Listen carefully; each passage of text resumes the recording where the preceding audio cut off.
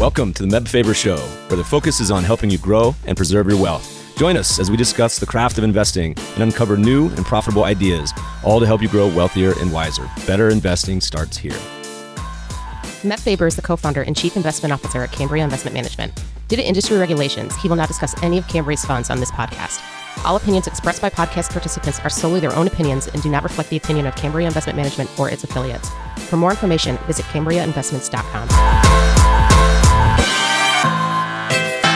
What's up, everybody? We have a really fun show for you today. Our guest is Ben Rollert, co-founder and CEO of Composer, a platform for investing in and building a quantitative investing strategy for free and an easy-to-use, no-code solution. In today's episode, Ben shares what led him to start a new company in the midst of COVID mania in April 2020. He shares an overview of Composer and the different trading strategies they give you access to, including ones by the likes of Swinson, Dalio, Buffett, Markowitz, and yes, even me, Faber. We touch on how ease of mixing and matching some of these strategies, who the early users have been, and what future expansion into things like crypto and options may look like. As we wind down, we talk about his fundraising journey and what it was like to get investments from funds like First Round, Not Boring, Basecamp, and Draft Ventures. This episode is sponsored by our friends at YCharts. A typical day in the life of a financial advisor calls for back-to-back client meetings, juggling portfolio management, and the consistent desire to improve client relationships. YCharts report and proposal tools could be the missing piece to help you effectively handle these time-consuming tasks. Now more than ever, clients want to hear from their advisors, and with user-friendly templates at your disposal, generating impactful client reports can be easily integrated into your everyday routine, helping you free up time and focus on what matters most, enhancing client interactions and growing AUM. Need to make a clear head-to-head comparison between a client's existing portfolio and your proposed one? Want a seamless way to educate your client and present market trends with minimal effort? Join thousands of users who rely on YCharts to easily answer those questions and much more by leveraging personalized proposal reports to truly showcase your value add. Click the link in the show notes to learn what others are saying about YChart's comprehensive suite of reporting and proposal generation tools. Get 20% off your initial YCharts professional subscription when you start your free YCharts trial. Click the link in the show notes or tell them Meb sent you, for new customers only. Please enjoy this episode with Composer's Ben Rollert. Ben, welcome to the show. Hey man, thanks for having me. I think you are officially our first call-in guest from, where are you? Tell our listeners, where do we find you today? I am in a very remote area in Prince Edward County, not to be confused with Prince Edward Island in Ontario, right on Lake Ontario. All right, well, you can look across the lake and see Buffalo. Is the water too cold to get in right now? What's the vibe there right now in Canada? Honestly, I was rethinking my life choices when I was driving yesterday and I saw snow on grass. I was like, I just was in denial. I didn't just see that. There's not snow. Well, you're like half American, right? Your Boston origin story. How'd you get displaced to the Canadian wilderness? I'm new here. I've been nomadic for a while. And actually, there's a whole other Shaggy Dog story, but I actually built most of Composer from Nicaragua. So I was there for about 2 years, basically got stuck there for COVID. Were you just like a big surfer, or what was the Nicaragua draw? My wife is from there originally. We met in New York. She went back to Nica right before the COVID lockdown. I came essentially visit her. And then the whole world imploded and they shut down the airports. And I was there for 2 years, but we survived it. I love Nicaragua. I love all of Central America. Such a great vibe. Nicaragua has had its moments of ups and downs over the decades. But where were you guys in the country? All over. But we spent most of the time in Managua. Even people from there don't really think of Managua as the most fun place or most beautiful. It's just very central. And the awesome thing is you could every weekend go to a totally different microclimate zone, beach, in an hour, max 2 hours, and you're in a totally different part of the country. So that was pretty awesome. We did a 1 or 2 week trip, my wife and I, pre-child, around Nicaragua. I actually had a work conference down in Rancho Santana once, which is down near McCool, which is the super fancy resort, but there's some beautiful surf breaks down there. Beautiful location, but I had a funny story where we went and stayed in some eco lodge on the lake. Beautiful. And I'll put the name in the show notes. I can't remember it. But we had this hilarious moment where we went out paddleboarding around the lake. And some of these Central American storms, it's like being in Colorado or something where it's beautiful. And then within like 5 minutes, it's monsoon. And we essentially are like these two gringos just drifting away in the middle of the lake. And eventually they came out with a boat. They're like, what are you guys doing? Come on, let's go back in. Yeah, lightning storms there are like the most intense thing I've ever seen in my life. Yeah, it was crazy. But we had the best time. I remember we had a pickup truck and driving through a town, like a whole bunch of locals just jumped in the back seat. So default hitchhiking for a while and then hit the top of the pickup truck. Time to get out. Beautiful people, beautiful country. I need to get back down there. Awesome spot. All right. So you were down in Nicaragua. Tell us real quick what Composer is. We'll spend a lot of time on this, but I want to hear the origin story on the inspiration. Sure. So first off, as to what Composer is a trading app. But instead of centering the experience around individual stocks and sort of like annual discretionary trading, like most retail trading apps, we center it around trading strategies, specifically systematic trading strategies. And we offer customers two main gateways to get exposure to systematic trading strategies, these automated trading strategies. One is through a library of pre-built strategies that we've curated and built internally, or increasingly our community has built that we've thoroughly vetted and we have some confidence in, that cover a range of different styles. So that's one pathway if you don't want to build something from scratch. Or you have this other gateway, which is to actually build your own trading strategy from scratch using our no-code visual editor. And that no-code visual editor makes it really easy to combine and, yes, compose, hence the name Composer, using those building blocks to construct basically a very large percentage of anything that you could imagine you could accomplish through our editor. Was the name origin, is this like the Verve Bittersweet Symphony? Were you more of a classical fan? Where did you come up with the name Composer and Symphony? There's a music illusion there that's kind of personal. When I was younger, I wanted to be a musician or composer. I had the good sense to realize I did not have the raw talent to ever do that professionally pretty early. Kind of had that like late adolescent, early 20s crisis to realize that that was not going to be my career path ultimately, but I've always loved music. So that's part of it. And then like it's a little deeper than that. It's also this concept of composability, which is to say that the way that we've built everything is that all these building blocks that you use in our editor can be composed with. So in other words, you can use them to construct larger strategies. So a strategy can be composed of like a sub-strategy or a subset of logic or assets. And then you can keep stacking them together like Lego blocks in this sort of almost like Russian doll structure. And that thoughtful way of thinking about software design makes our software very extensible, very modular, and very easy to keep extending. So like every time we add a new feature, it has this sort of like multiplicative effect with all the existing features. It harmonizes really well with everything. I'm excited to dig deep on this. We're going to spend a lot of time on the symphonies. I was a very poor saxophone player in middle school. I had about 2 years. That was the extent of my musical. And I come from a musical family, so I'm assuming it's just skipping the generation down to my kid, I hope. So, okay, I want to hear you're hanging out in Nicaragua, and maybe it's before that, and you're like, all right, this Robinhood account I got is garbage. Or maybe you're like, this target date fund is just not doing it for me. What was the initial inspiration? Did you come from a traditional investment bank background or where you were working for a hedge fund? How did you come to the idea of Composer? My last real job, I was an executive at a company called Breather, which is like a workspace as a service company. It wasn't finance, it was real estate. What does workspace as a service mean? Is that like WeWork? Yeah, exactly. It was in that similar vertical. In this case, it was like private spaces that you could book on demand. Is frankly a little wacky. I can say that now. Have you watched the new We Crash documentary? I feel like I lived through a microcosm of that a bit. It was a wild time. Yeah. Well, it's fun to see because my wife, and so I think you're Newman in this one. You love tequila. Is that the situation? You love silent disco parties. But my wife knows nothing of this story.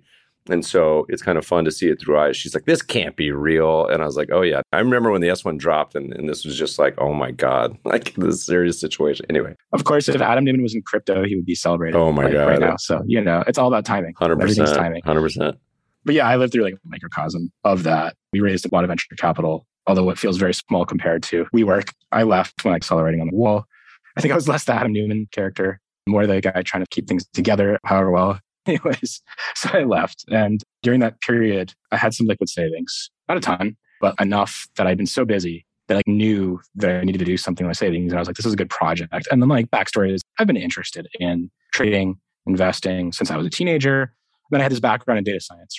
Before I got into the dark side of management, before that, I was a data scientist. And I was like, well, what if I applied my data science skills to investing? And I think that's been the discovery path for a lot of people and like the sort of DIY thing. So like a lot of people, I started cobbling together these hacky R and Python scripts and trying to connect it to the Interactive Brokers API. And what I was trying to do was just implement some like really, really simple strategies. Very watered down versions of risk parity, for example. Really simple. Reading Ray Dalio's white papers on risk parity and things like that. And then struggling mightily because the difficulty is extreme when it comes to trying to implement some of the stuff because the tooling was not there at all. And so even if you wanted to implement a really simple strategy, systematic trading strategy, it just took hundreds of hours of dealing with all kinds of crap and incidental complexity that had nothing to do with anything intellectually, frankly, that interesting, but just you needed to do it. That was when like, the early light bulb went off. I still had no interest in like commercializing anything. I was like, okay, this is like an interesting opportunity, but really it started with me sharing what I was working on with friends and family. And again, I was like, look, I'm not licensed to manage your money. I can't do any of that. But they were pushing me like, please, can you manage my money? Can you invest my money using your trading strategies in these like Python scripts? And my answer was no. But like, I can set up a Slack channel and maybe like print some trades and you can copy my trades. But like, hey, it's not investment advice. I'm not licensed. Buyer beware kind of thing. I set up this like Slack channel that would print these trades. And when I really realized like, okay, I need to bite the bullet and do this as a job. A, I was spending a lot of time on it. B, whenever my little like Slack bot broke and it wasn't printing the trades, people would get mad at me and be like, well, can you fix it? And I was like, well, I have a real job. I'm not getting paid to do this. And like one friend was like, well, can I pay you to quit your stupid job and do this? And I was like, okay. That's a sign there's a market pull for this idea. But it grew very bottom up like that. It wasn't like sometimes they'll have MBAs, they're in a class and they look at some top-down market opportunity and say, okay, I'm going to go raise a bunch of venture capital and address this market. It grew very serendipitously, very bottom up. And we incorporated almost exactly 2 years ago and raised some pre-seed financing shortly after that. But that's the origin. You have this, as every entrepreneur does, and I'm saying this as a compliment, by the way, because I put myself in the same camp and we have a lot of startups on here. You have this naive optimism that every founder has, like, you know what, I can do this. This is an idea that needs to be birthed into the world. What was the next step? You're like, all right, I'm going to straight up incorporate and start, or were you like building it and then actually started to, where are we on the timeline? What year would this have been? And what was the next steps for this? This was April 2020. Okay. So at the depths of the zombie apocalypse, you're like, I got nothing else to do. I'm going to think about investing and starting a company. Yeah, exactly. I had actually started a job as like a head of data science for a pretty big company. And I essentially lost my job 2 weeks in. I mean, like before I started, essentially everybody who started in that period, they freaked out because it was in a very travel sensitive sector. So it was a super cyclical sector. So they just furloughed most of their staff and rescinded all the offers to new hires. So like I didn't have a job. I was in Nicaragua stuck. And then I actually reached out to 2 close friends and said like, look, I have something actually to focus on, to work on, because it happened to have become this obsession anyways. I think there's a real market or commercial opportunity here. Can't pay you anything, obviously, but if you want to come work on this with me, I'll give you equity and we're going to work on this. We're going to have a Zoom call tomorrow and we're just going to start doing this. And those are my 2 co-founders, Ronnie and Ananda. They're both people that I've known really well. So I knew that I could trust them and that we could actually work together remotely in this way. And they both were available as well because of the situation. They're also in travel sensitive sectors and cyclically sensitive sectors. So we just kind of got together and started jamming on this. I was literally getting relief payments from the Canadian government. And I started using those to pay for our first designer, who's still our head of design, Mikhail, who helped us to mock up some of the very first prototypes. We used this software called ProtoPie to basically create these somewhat high fidelity prototypes of what Composer would look like. But it was mostly just like a video that plays back. It wasn't like an actual product. So at this stage, it's an idea. Because I had these scripts and the idea was like, let's actually create this visual no code editor that's interactive so that people could build this stuff without having to ask me to like modify a script.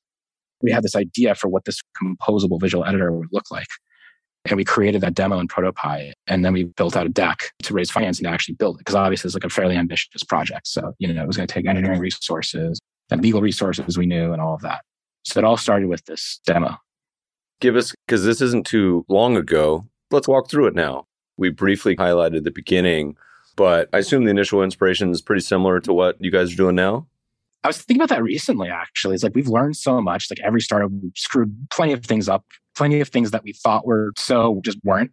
But interestingly, if anything, we cycle back we always end up coming back to the initial vision. It hasn't actually changed that much at all. And certainly I wouldn't say when it comes to the core of the product, we really haven't pivoted at all. It's been 2 years, okay, which isn't that much time, but in a startup life, that's actually a fair amount of time. A lot of people, they throw everything away.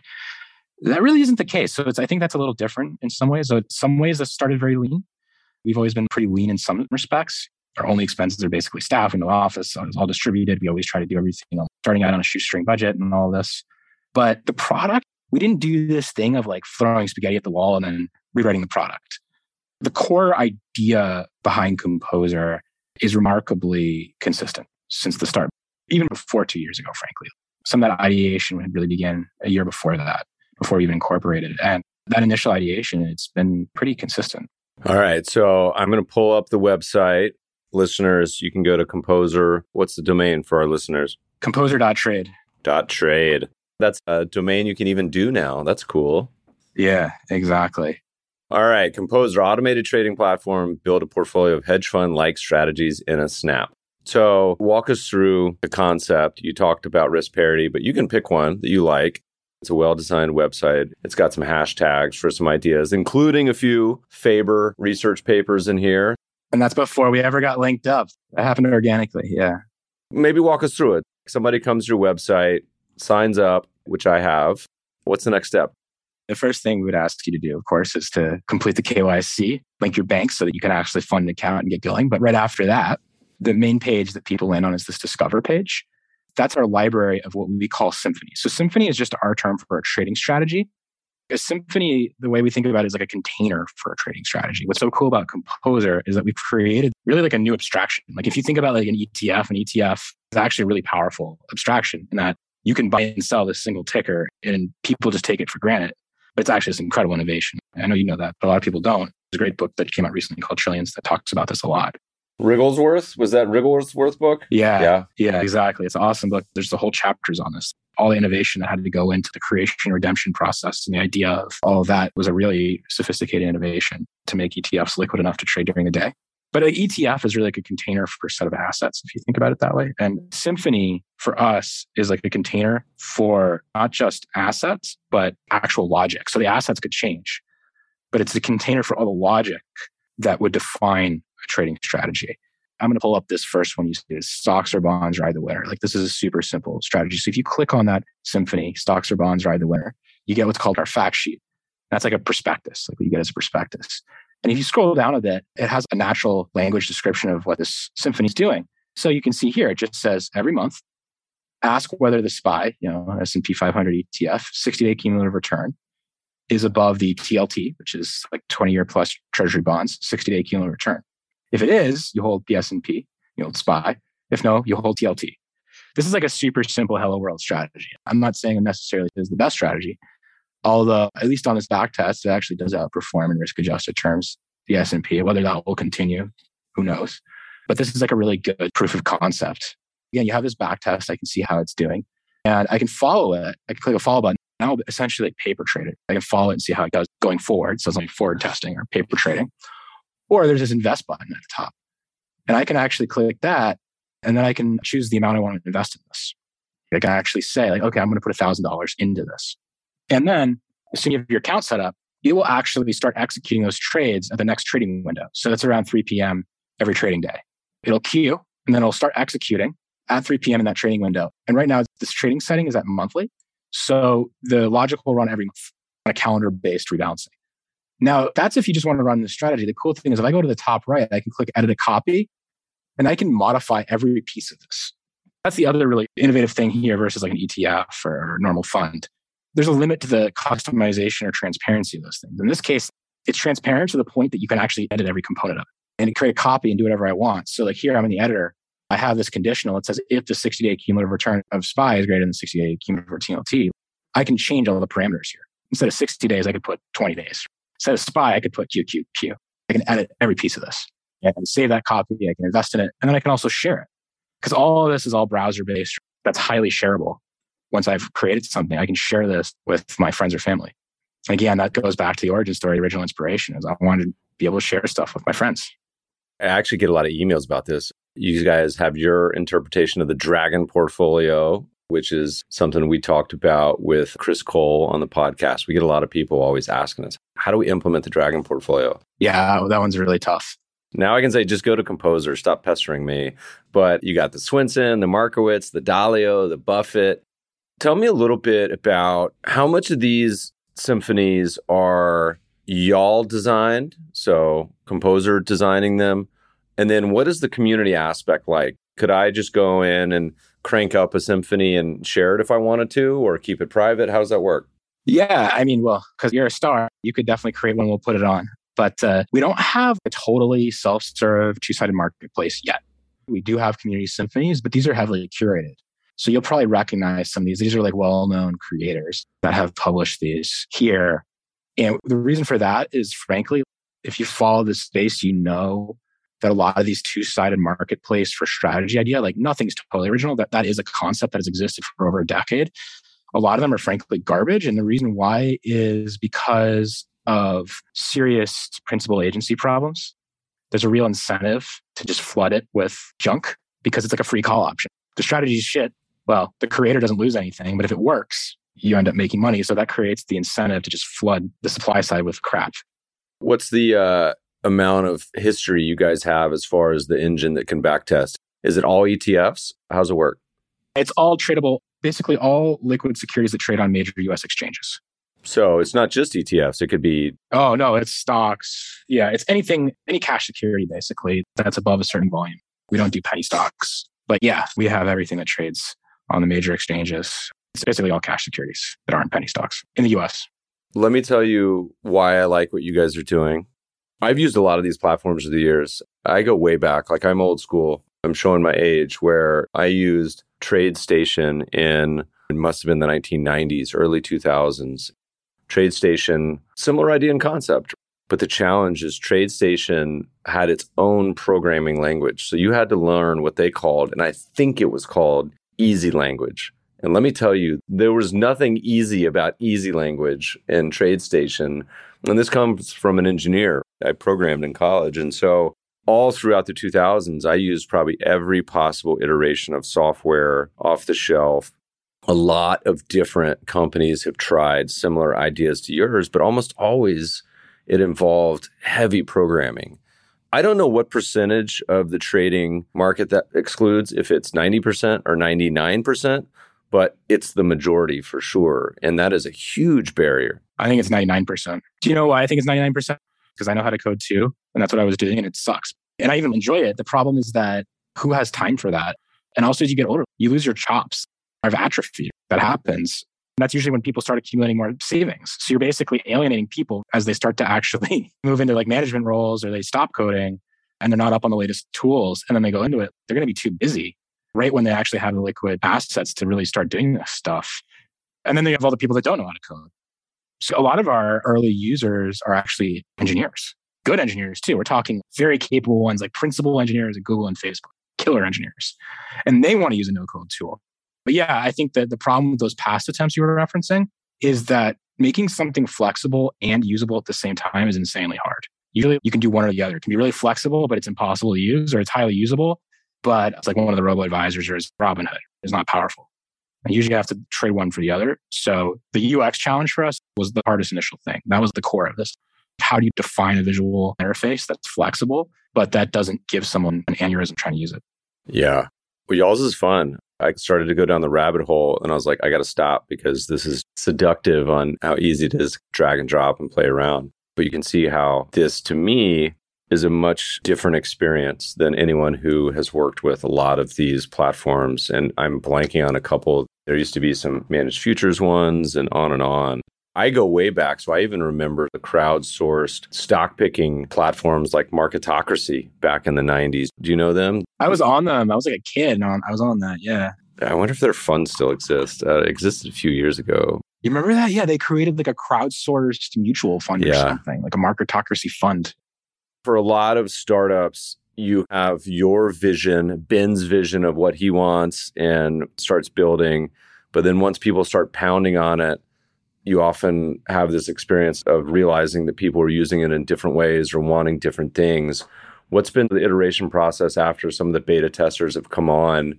What did they seem to be interested in and request that was really different than what you guys started building? One of the biggest learnings is the importance of the Discover page, that people could use the interface. So we solved that UX challenge. The problem was even more fundamental, which is people would be like, yeah, but where do I start? People want help to start with some sort of inspiration. More and more, we talk with people. We've talked with hundreds, if not thousands of people at this point. I've really started to appreciate that's why Netflix or Spotify or any of these companies spend so much energy on search and discovery and surfacing things and sort of that homepage and their recommendation algorithms and all of that. You start to realize why they spend so much of their R&D budget and so much of their resources on making that first experience great. That and then onboarding, education, learning, making it possible for people to understand these concepts without dumbing them down, but making them accessible. That's a big part of it for sure. There's certainly a ton of literature on the concepts behind a lot of the ideas you guys present. We always talk that maybe this is an idea for you guys. It's too much work for me. But a number of writers over the years have written books, of course, on the topics of system design and trading. There's probably a dozen that are actually pretty awesome and different flavors, of course, but also there's been newsletters. The late Nelson Freeberg had a really great one called Formula Research that he wrote for a long time. And I remember when I was a young kid being unable to afford his subscription, which I eventually got and became friends with him, was able to buy all the archives from somebody in Germany. Literally, they mailed me this box of his newsletters from 10 years or something. Nelson Freeberg, a lot of his work overlap with Ned Davis Research and Stock Market Logic. These are old school books, but a lot of the concepts bubble up into some of the ideas that you've seen, not only from me, but from others. And he would profile a lot of systems and write about them. If you're super nice, I'll send you copies of all the old letters. I would love that. It's work that's been done by a lot of famous people. You spend dozens of hours reading about these systems, but like you said, for someone who's starting from scratch, it helps to have that journey on, hey, here's a sample system, here's some ideas you can play around with. But your site has got a great user interface, so kudos to whoever designed it on your team. Well, it's not one person, but yeah, I mean, shout out to the team. So what's been some of the most commonly observed symphonies, as well as most esoteric, where you see something and you're like, what in the world? What do people gravitate to? And it's got to be the word crypto, I imagine. We haven't integrated crypto yet. When that comes, I'm sure that will be really, really popular. Definitely the high level answer is stuff that involves leveraged ETFs, which actually makes total sense. And it's not as ominous as it sounds. Composer actually makes it possible to use leveraged ETFs, at least somewhat responsibly, instead of just holding them and dying from the volatility decay. We actually have stuff like risk parity type weighting and systematic rebalancing so that you're not getting killed and you can actually use them in interesting ways. So yeah, it's been really popular among people looking for leverage ETFs. It makes sense because if you're just going to do something plain vanilla, you don't need to have a symphony to do it. You can just go buy and hold and throw it over here and be done with it. But it's more of the, how do I build a hedge fund of funds that can cobble together? And is there that Russian doll nesting? Are you seeing people do that? Is it like Inception where they have like 50 different systems? What's the typical way people are doing it? I think that book, The Man Who Solved the Market, influenced a lot of people. Like more and more, it's coming out in the financial media about how multi-strategy is killing it. That's where all the money's going on the institutional level. So then the more sophisticated retail people are like, okay, clearly there's something going on with multi-strategy here. Like a lot of the best funds are multi-strategy.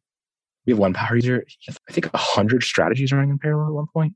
We gave our engineering team a lot. He was a really early beta tester. And that was one of the greatest tests of our system was when he was trying to run 100 things parallel. I was going to say, that's the kind of beta tester you want, just a full adopter. Yeah, it was awesome. He's like, no, I want to have this black box of over 100 strategies. We're like, okay, that might actually be overkill, but this is a great QA test for us. 100 strategies, most of which we're trading daily. So we had to firefight that in the beginning, but it really proved the stability of our systems. So that was pretty awesome. Well, it's funny. You mentioned the book, which is profiling Rentec's Jim Simons, which listeners, if you're not familiar, is the best performing hedge fund of all time. I actually randomly ran into him hiking in the woods in Long Island at a wedding once. And I was joking with my wife, who comes from not our world. And I was like, do you know who that was? She's like, who? That old man? And I was like, yeah, that's... She's like, okay, cool, great. I'm like, that's the Michael Jordan of our industry. Yeah, it is. She's like, all right, good for you. Anyway, a great book, listeners, if you haven't read it, by Zuckerman. I think that's who it's by.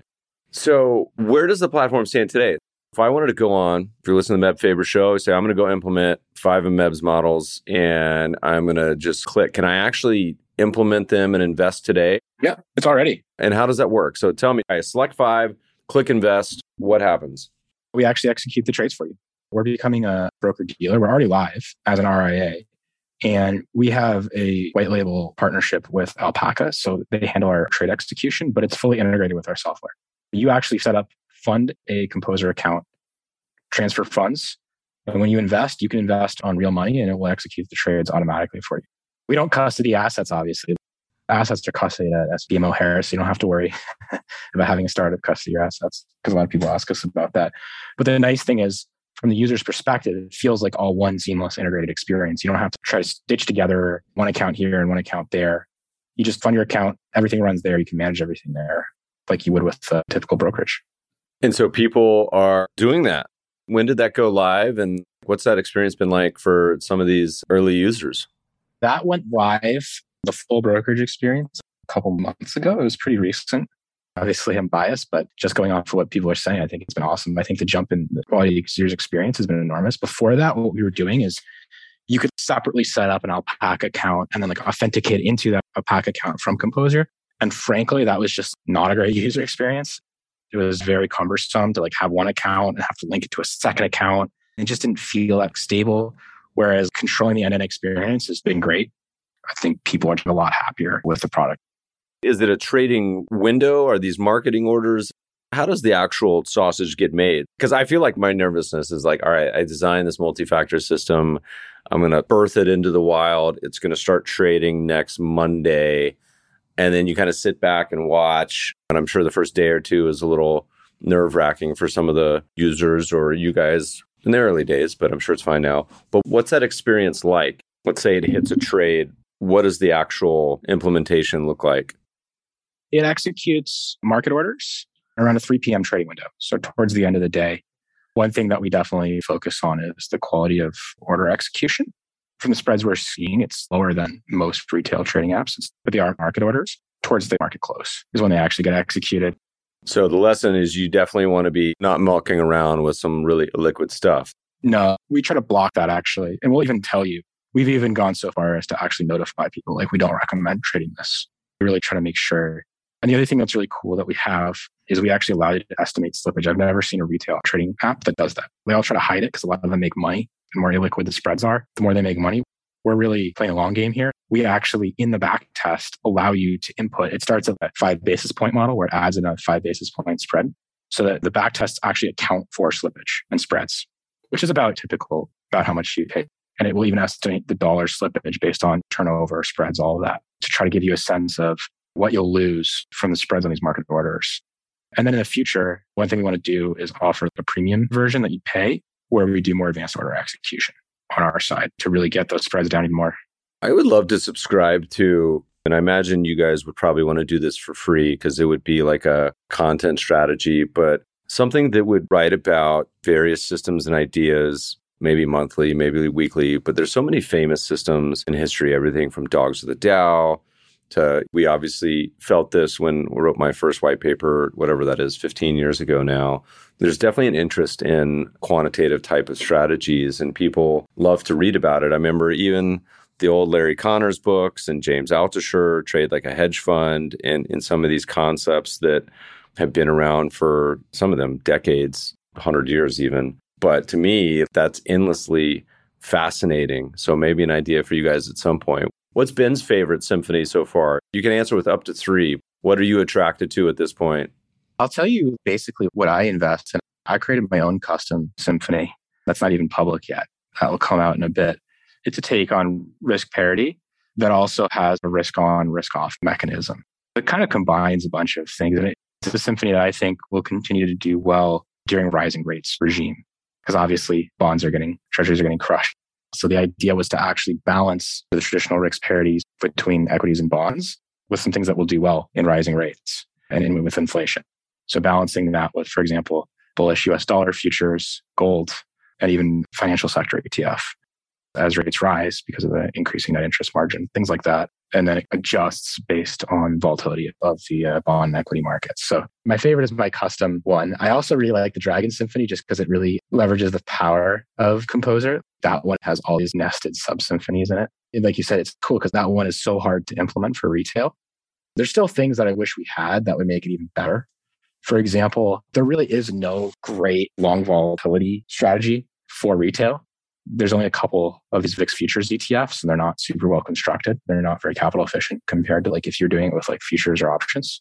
There's just better ways to get long volatility exposure. But one thing I really like that's actually just like a building block is some of the stuff around that allows you to hedge volatility without having something that's like super negative expectation.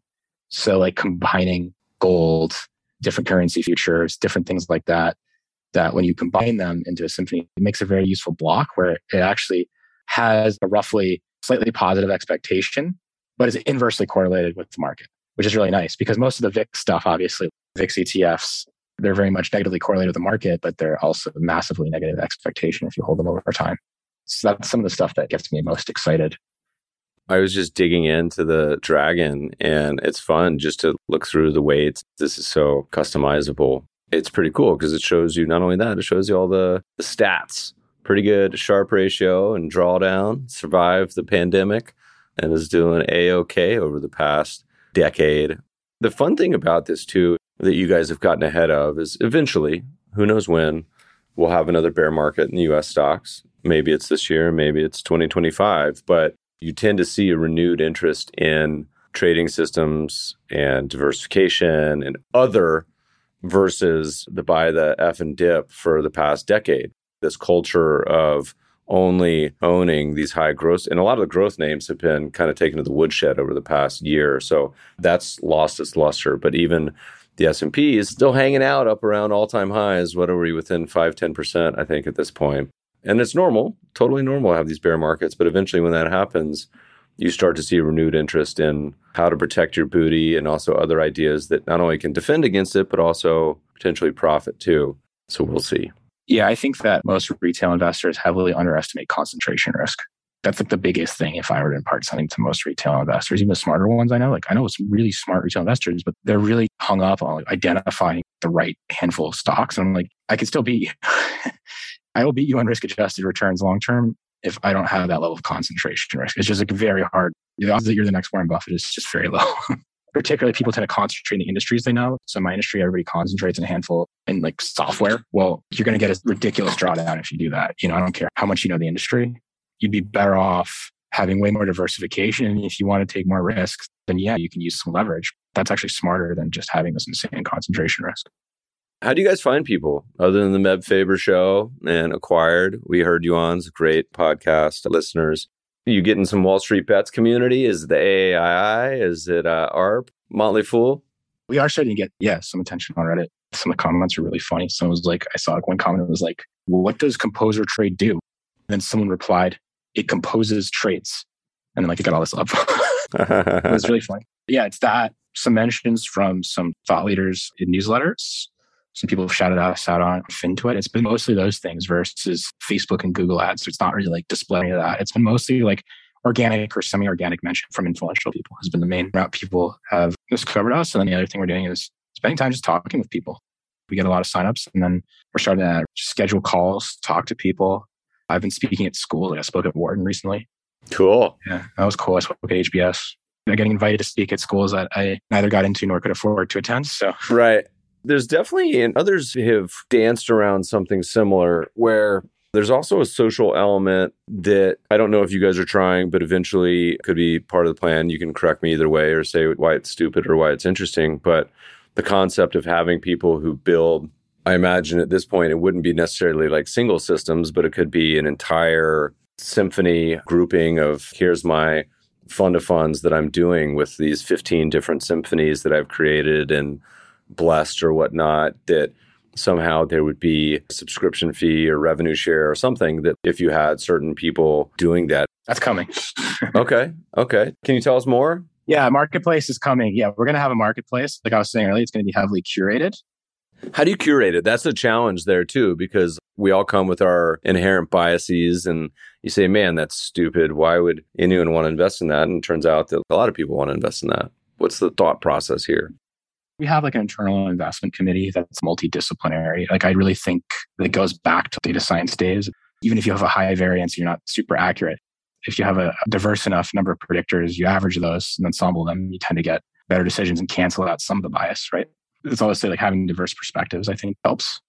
But yeah, I agree. We haven't solved for this entirely. That's a very difficult intellectual challenge. And I think, first to say, I think crowdsourcing alpha is like super, super hard. A lot of people have tried that, generally fails. It's very, very hard to crowdsource alpha. I know Quantitative tried that, and I have a huge amount of respect for those guys. It's super innovative, super important company. But ultimately, like as a business model, crowdsourcing alpha is really tough. What do you think was their main struggle? They raised money, they had a big community. What was their challenge, if you even have an opinion on it? But did they have something where that seems like their fatal flaw, Achilles heel? Fundamentally, the business model didn't work. They were trying to crowdsource alpha. They had this community. The problem was they were like almost shorting their own user base in the sense that the more users they got, the more likely the strategies that were being submitted were shit, because the more likely that it was just spurious, that it was just like p-hacking, basically. Then like the CIO is almost at odds with the CMO. CMO wants more users. The chief investment officers at that point, like, no, I want less, because they're actually making it impossible to figure out what's just overfit crap. My understanding is they got money to run crowdsourced strategies on institutional money, and they just didn't work because generating alpha is just extraordinarily hard. And there's an adverse selection process where, generally speaking, the type of people who just anonymously submit stuff are not going to be the ones actually generating alpha. The people that can really do that well are actually working at a hedge fund. My understanding of all these platforms, they actually have this whole like maturation process where it's training wheels and they actually get a lot, but then they like churn and go work for Citadel, right? And then you lose them. And so that's why, again, I really think Quantitative is an unsung hero. The amount of positive externality that they generated for the industry is insane. They taught so many people quant trading. And it's just so many funds actually absorbed the economic value they produced. I really feel for them. Some startups fail and they're just garbage. Like they were scams. Quantitative, it's so obvious that they're the opposite of that. They obviously really had good faith, really wanted to contribute. They created a lot of value for the world and were unable to capture it themselves. Yeah, it's a challenge because, as old Charlie says, you show me the incentives, I show you the outcome. And so designing these thoughtfully ahead of time, these communities, even people within the company can be at odds with each other on how they actually see their goal and their job and what they're doing. That's a tough challenge. As you guys look to the horizon, you're new, you've been at it, but you're growing. What's the future look like? Give us some behind the curtain. You've mentioned a few things so far, but we do this talk again down in San Juan del Sur or somewhere in Nicaragua or even up on Lake Ontario. And we're talking in person. I say, man, that's been a crazy year or 2 or 3 years. What does the future look like for you guys? This is going to sound grandiose again. I want to redefine active investing, really. What I see is first, that the universe of things that you can do with this just keeps expanding using the same basic core product. But I really want to move into the custom indexing space so that you really have the universes and then can replace a lot of these less liquid ETFs or thematic ETFs. Instead, you go to Composer, you build exactly what you want in Composer. And then we actually take on custom indexing right there. Adding other asset types is inevitable. So adding crypto, adding options, ultimately futures. And also as other things become more fractionable and liquid, adding those as assets that can be combined. I think commingling different assets is going to be huge. Ultimately, there are going to be people that don't want to use Composer themselves in the sense of building things themselves, but they want access to what it can provide. There's 2 ways we're going to attack that. One is through the marketplace. Again, it's going to be heavily curated because of this principal agent issue. And then also through RIAs. We already have a lot of organic interest from RIAs and investment managers who are like, hey, can I integrate this with my own setup and systems? This is way better and way more powerful than what I have. So building out a suite of tools for RIAs that leverages our core product, but integrates with institutional grade brokers or prime brokers. That's going to come too. There's so many brainstorm ideas coming through my head. I don't want to distract you guys with Meb's terrible ideas, but certainly we can rap about that later. I saw in my notes that you have a cognitive scientist on staff. Is that true? And what does that person do? Yeah, so that's Anya. She's one of the very first people. She joined us right after Mikhail, I think. The UX challenge here is insane. It is literally a cognitive science challenge. How do people understand something quickly that is new and foreign? She is actually now head of product. She started out in a UX research role. researching what people wanted to do, what they wanted to see in the product, recording how they used it. She's like a really, really top-notch qualitative researcher. That was her background. I actually worked with her at Breather. She's a featured speaker. She speaks at Google and other places. She's a preeminent expert on how people interact with different environments, how they interact with algorithms, taking that qualitative research specialization and then applying it to this domain. She's a super critical part of our DNA and a huge competitive advantage for us. What's the biggest roadblock for you guys going forward? What do you think is the big challenge? Is it acquiring customers? Is it building out knowledge base and education? What do you look at that gives you some brain freeze up there? I know that the biggest thing I've learned this it's always the thing that I'm not worrying about. Always, almost definitionally. Right? There's the black swan equivalent within a company. I've learned whatever I'm worrying about is not the thing that's going to be the worst problem because I'm probably already addressing it. The biggest challenge, I don't worry at all about our ability as a team to execute. We really can tackle any problem. Even when we have hard things, I now sleep better knowing that we have a team that can execute on anything. So the biggest challenge then becomes, frankly, counterparty risk. We depend on a whole set of people in the ecosystem. And for the things we want to do, the faster that ecosystem can move, the faster we can move. There are some external dependencies there. I would say that's probably the scariest thing. Not scariest thing, just like the biggest impediment to doing all the things we want to do. For example, you have to depend on external data feeds, external brokerage services, custodies, all these things, particularly with cash equities or even crypto, frankly. There's a lot of legacy tech. There's regulations around it. And sometimes those things you're just not in control of. We can be as talented and work as hard as we want. But if there are blockers in the ecosystem in terms of the technology partners we use, that can make things slow. I think that's one of the biggest challenges in fintech. For example, Plaid, I think is really, okay, they're great, but they have to contend with legacy bank tech. Funding an account is still a little annoying. You don't have instant transfers yet. Doing an ACH fund transfer is still kind of annoying. It's legacy technology. We're not in control of that. Is there a scenario, as you guys think about this at some point, where you guys would have, okay, here's our bread and butter. It's this community. It's the symphony. It's just what's going on. But you know what? This family office just hit me up and they say, yo, Ben, I got $10 million, $100 million. This is what I want. Can you build it and run it as a sidecar, as a fund, or start tracking this for GIPs or whatever it may be? Is that something that's possible or not a focus? In the future, yeah, definitely. If you think about our early market, it's more like prosumers, weirdos like myself, systematic DIY freaks. And I say that affectionately. But then the really big market opportunity is more B2B. It's family offices, it's RIAs, it's smaller hedge funds. That's the next frontier. That's definitely in the cards. No question. Tell me a little bit about this fundraising journey, what the climate's been like. You got some pretty impressive backers, first round capital, not boring, Basecamp draft, some big names. What was that experience like? They get it immediately. They're like, you know what? I like this idea. Or did it take some convincing? Definitely not right away, actually. I'll be totally candid. In the beginning, it was super painful. A year in, it was very easy. Definitely had more investor interest about a year into the company's life than we could handle or that we had space for a level of maturity. But 2 years ago, when we just had a deck, an idea, and this is my first time as a venture-backed CEO founder. So it was also partially I didn't know what I was doing. I really didn't know what I was doing when it came to pitching. And there's a whole set of things that VCs look for and how to explain things. And you're at a real disadvantage if you don't know those things. In the very, very beginning, there was concerns around the TAM and the total addressable market.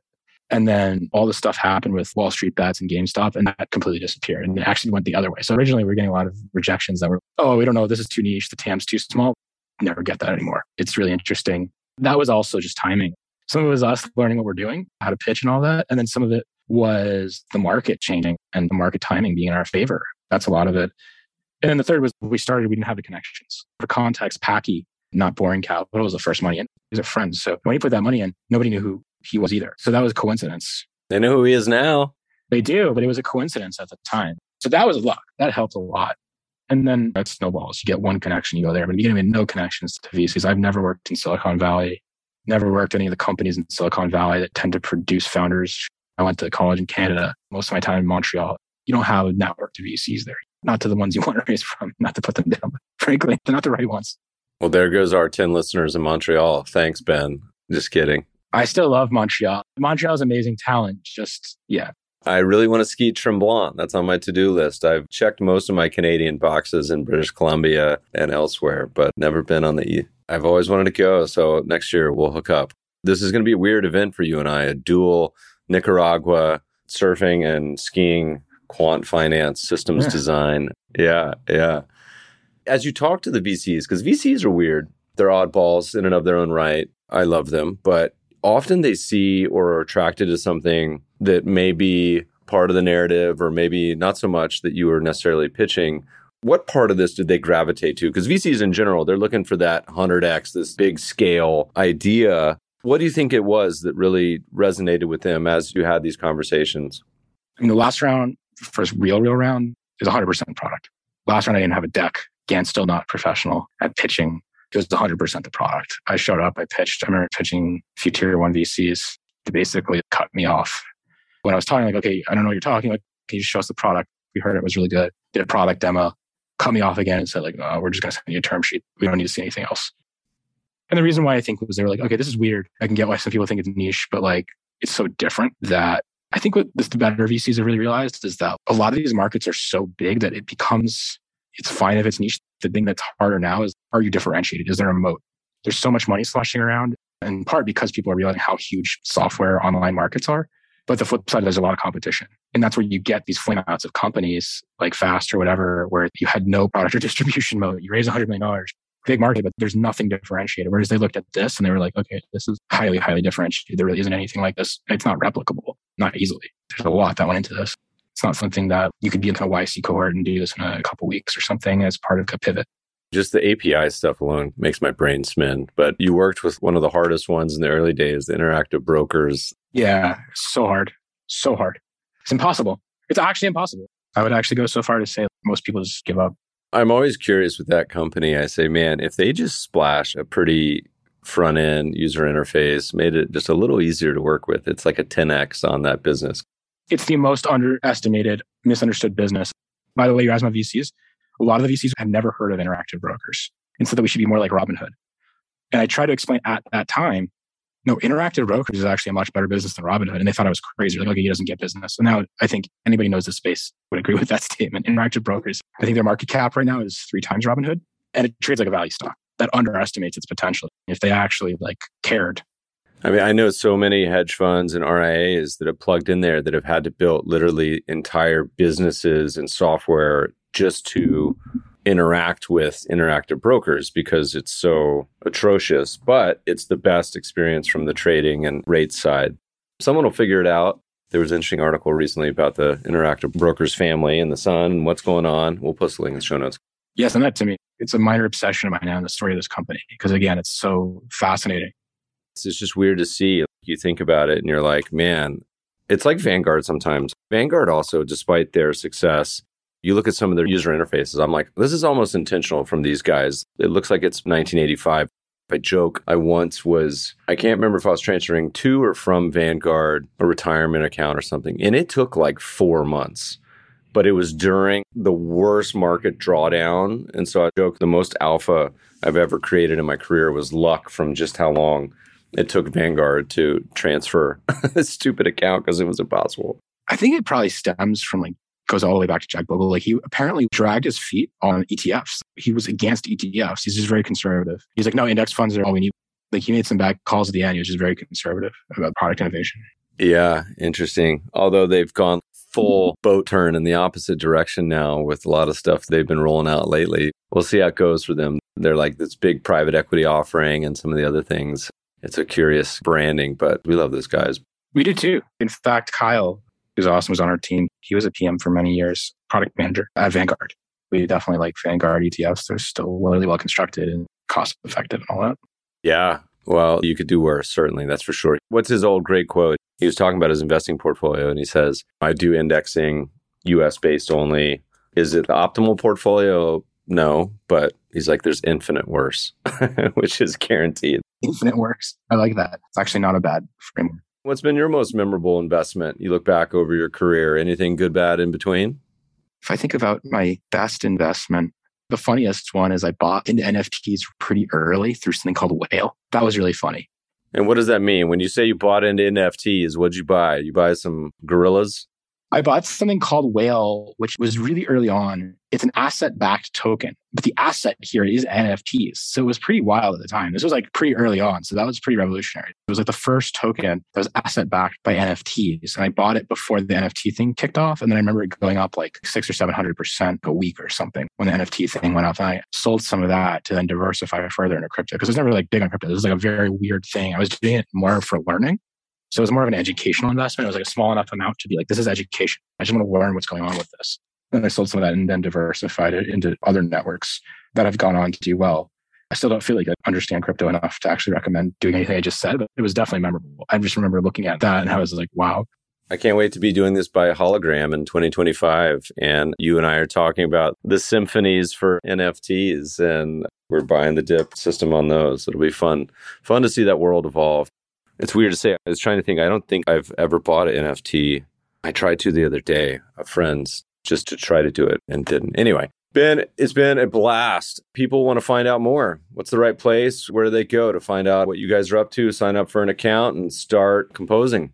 Just go up to composer.trade, set up an account, and that's it. It'll walk you right through. It's easy.